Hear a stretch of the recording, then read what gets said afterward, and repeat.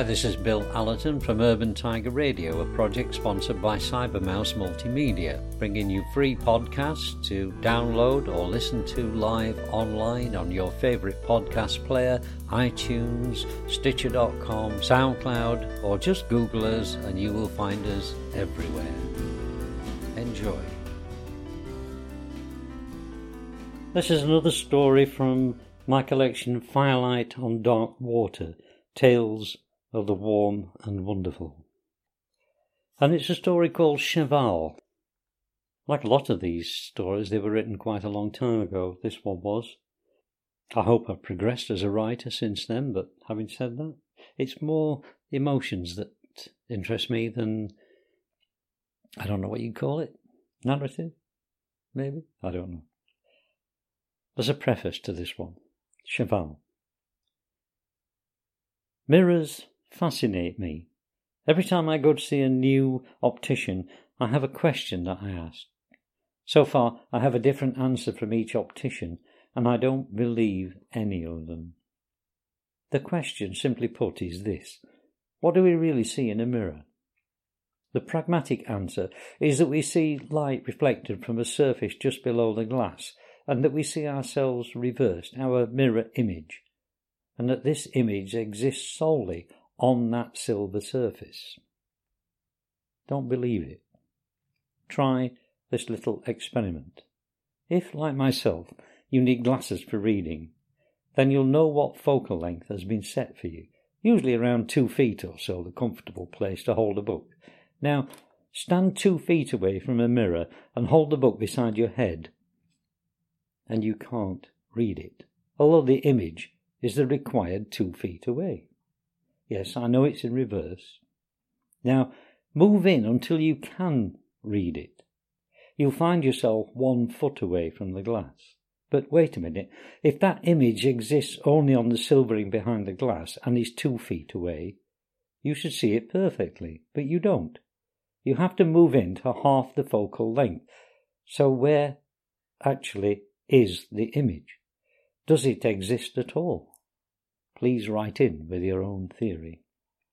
Now, Einstein's theory of relativity states that the experience of time is relative to the velocity of the observer, and that objects travelling at different speeds experience time at different rates. As humans, we're relatively slow creatures who observe time slipping by at speeds we can never hope to achieve. But what if we are not the slowest things in the universe? What if the things that seem static around us are travelling too, but so slowly that we can't see the change, even in a mirror? To Jana, this was just a game she played as a child, but it was a game she believed in all her life, right up to the end.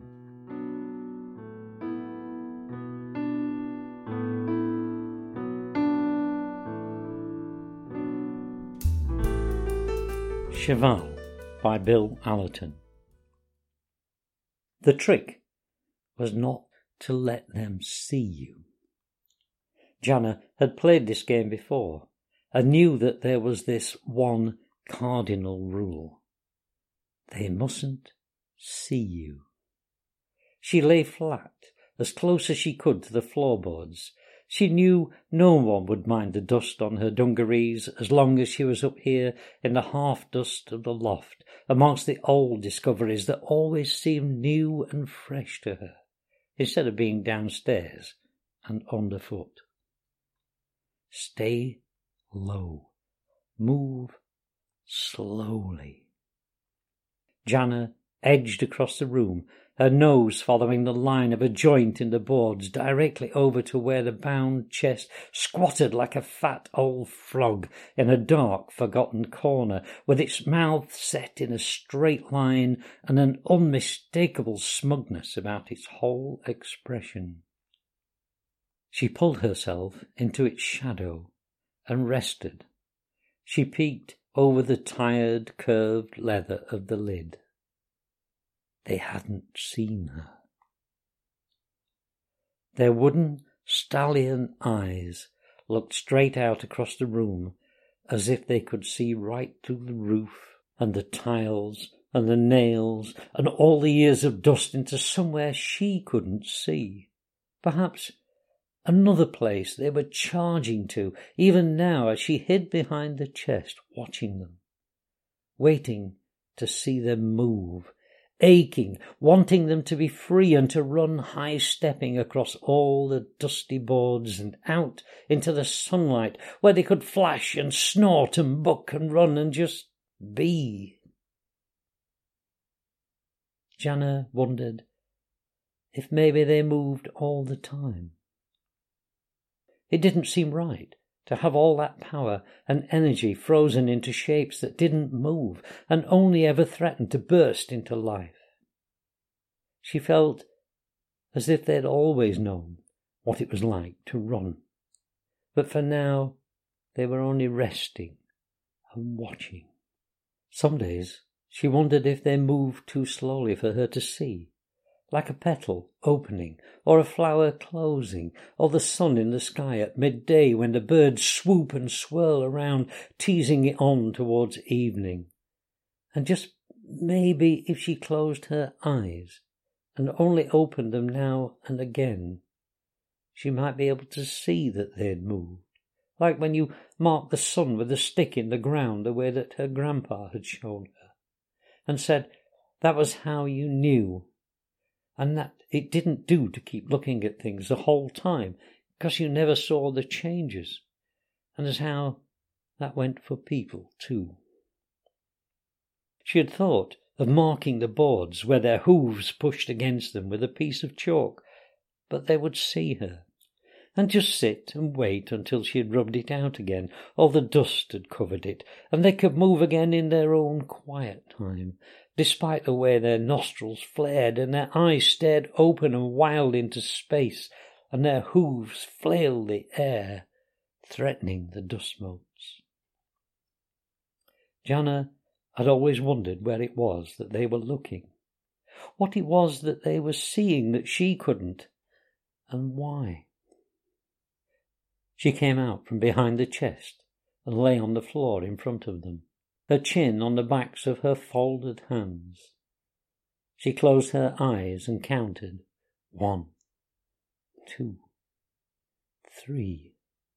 Inside her head she could hear the growing stomp of hooves galloping, closer and closer until it seemed she would be struck into the dust, and the boards beneath her hands began to shake with the pressure of horses and wildness and freedom, and she felt that the whole loft was about to open like the petals of a flower while she wasn't looking, and that they would burst upwards and outwards, and that she would be with them, clinging to the scent of manes and flying tails, and they would move across the sky, calling out to the sun as they passed, until they reached the top of a large hill, where they could rest, and the horses could bend their necks and shake their heads into tall, cool grass, and perhaps just once, if she was very patient, she might see that their eyes had closed, and the deep, strong breath they had held tight in their jutting chests all those years had been let out, and that they were satisfied and full and free. Jana opened her eyes. They were still there. They were still there, because between them they formed the feet and carried the dark base of a tall, slender, oblong mirror wrapped tightly in several layers of white sheet and taped firmly around the corners, as if whoever had wrapped it had expected a wind to blow through the loft, scattering sheets and dusts and toppling picture frames and memories, covering them in the shifting sands of what may or may not be fashionable anymore.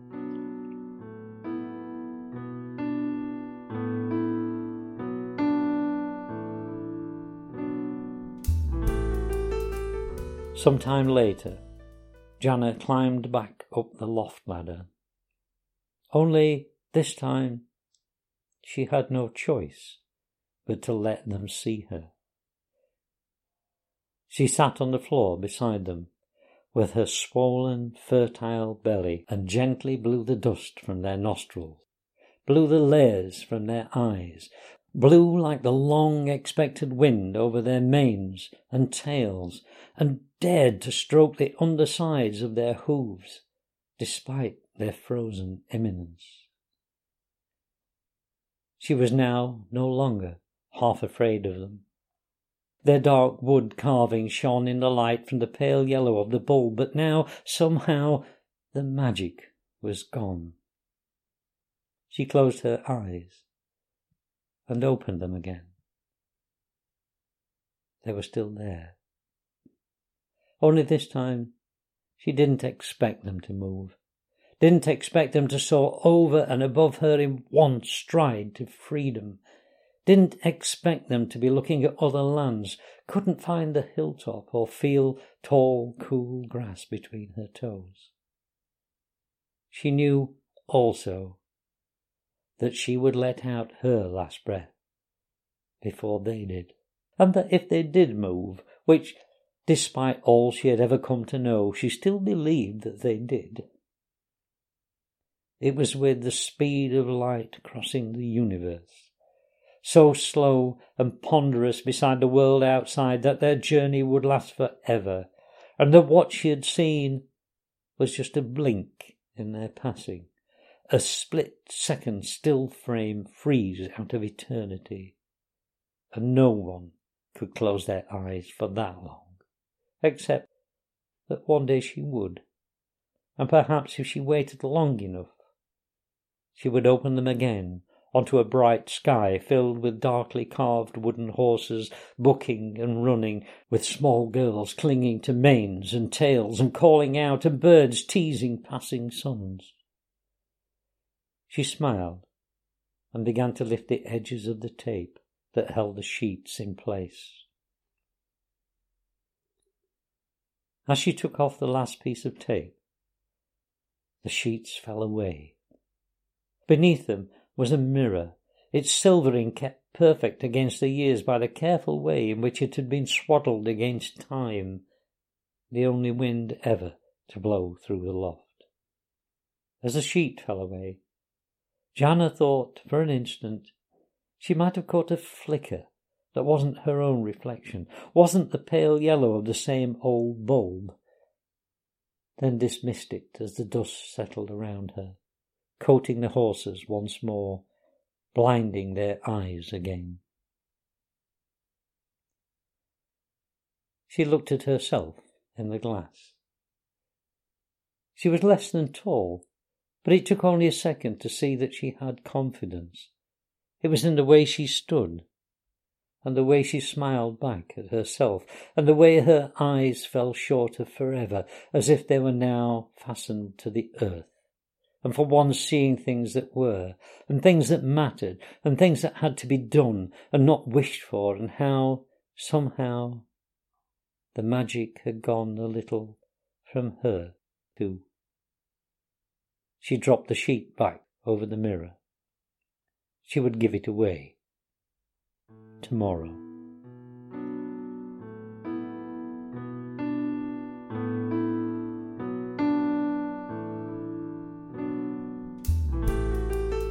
Some time later, Jana climbed back up the loft ladder and eased herself onto the floor. She paused a moment to catch her breath and look at her palms that were covered in dust. She smacked them together and climbed to her feet. She shuffled the 4 steps across to the mirror and pulled off the sheet that loosely draped over it.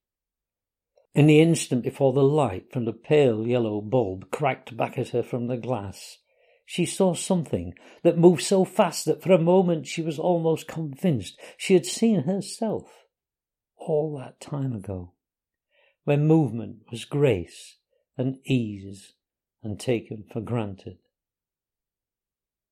She smiled. Had she ever really had that magic?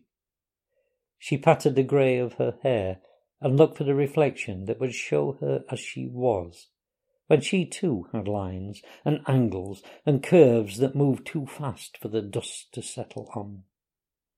But it was buried too far down too deep into the glass for her to stand here and try to pull it out when there may not be enough time for things that only move at the speed of light. And how you should savour all that you have and not wish for more, or for things that are gone. She shook the sheet over the mirror. As it settled down against the glass, she thought she saw... No, just the bulb. Just these old eyes up to tricks a body could never dream of or explain if they had forever. The thought seemed to stick in her mind, rattling like a tramcar past shop windows and shimmering the reflections with the whine and chatter of its wheels until they settled down again. And suddenly everything becomes crystal clear, like a pond where the ripples have died and the fish glide like thoughts into the mouths of streams they knew were there but had forgotten, it seems, only yesterday.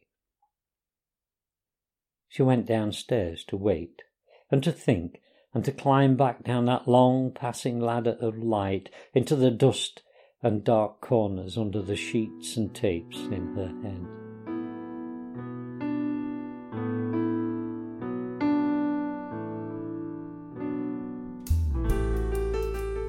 Some time later, Jana climbed back up the loft ladder and paused at the top.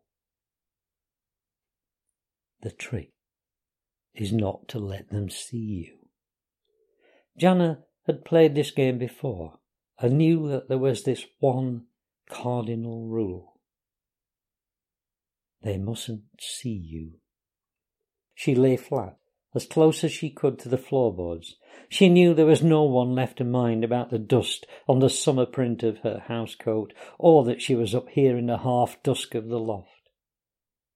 The house was empty, and she thought that for a while it might not mind her not being there when it called out with a leaking tap or a creaking board or a shelf that had borne up so well until at last it, too, had gone the way of all things. She looked at the stuff around her, and the old bound chest.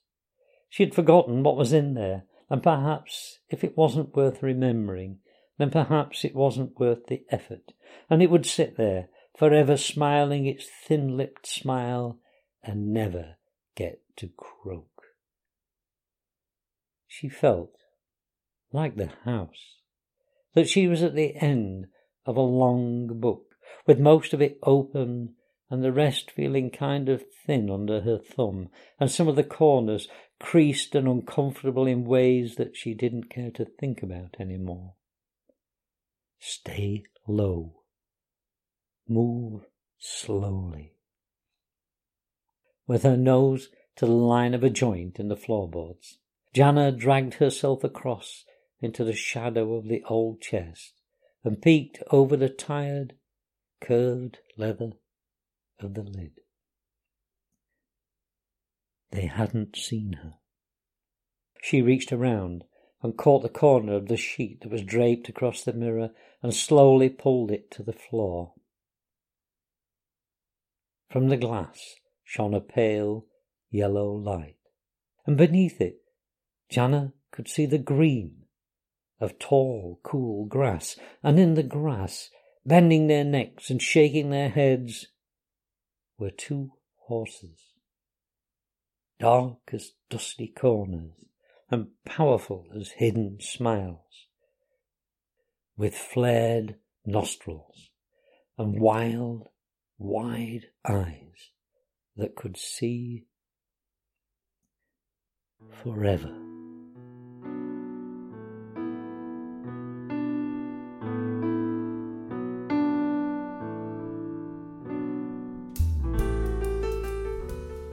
You've just been listening to another excellent podcast from Urban Tiger Radio, sponsored by Cybermouse Multimedia.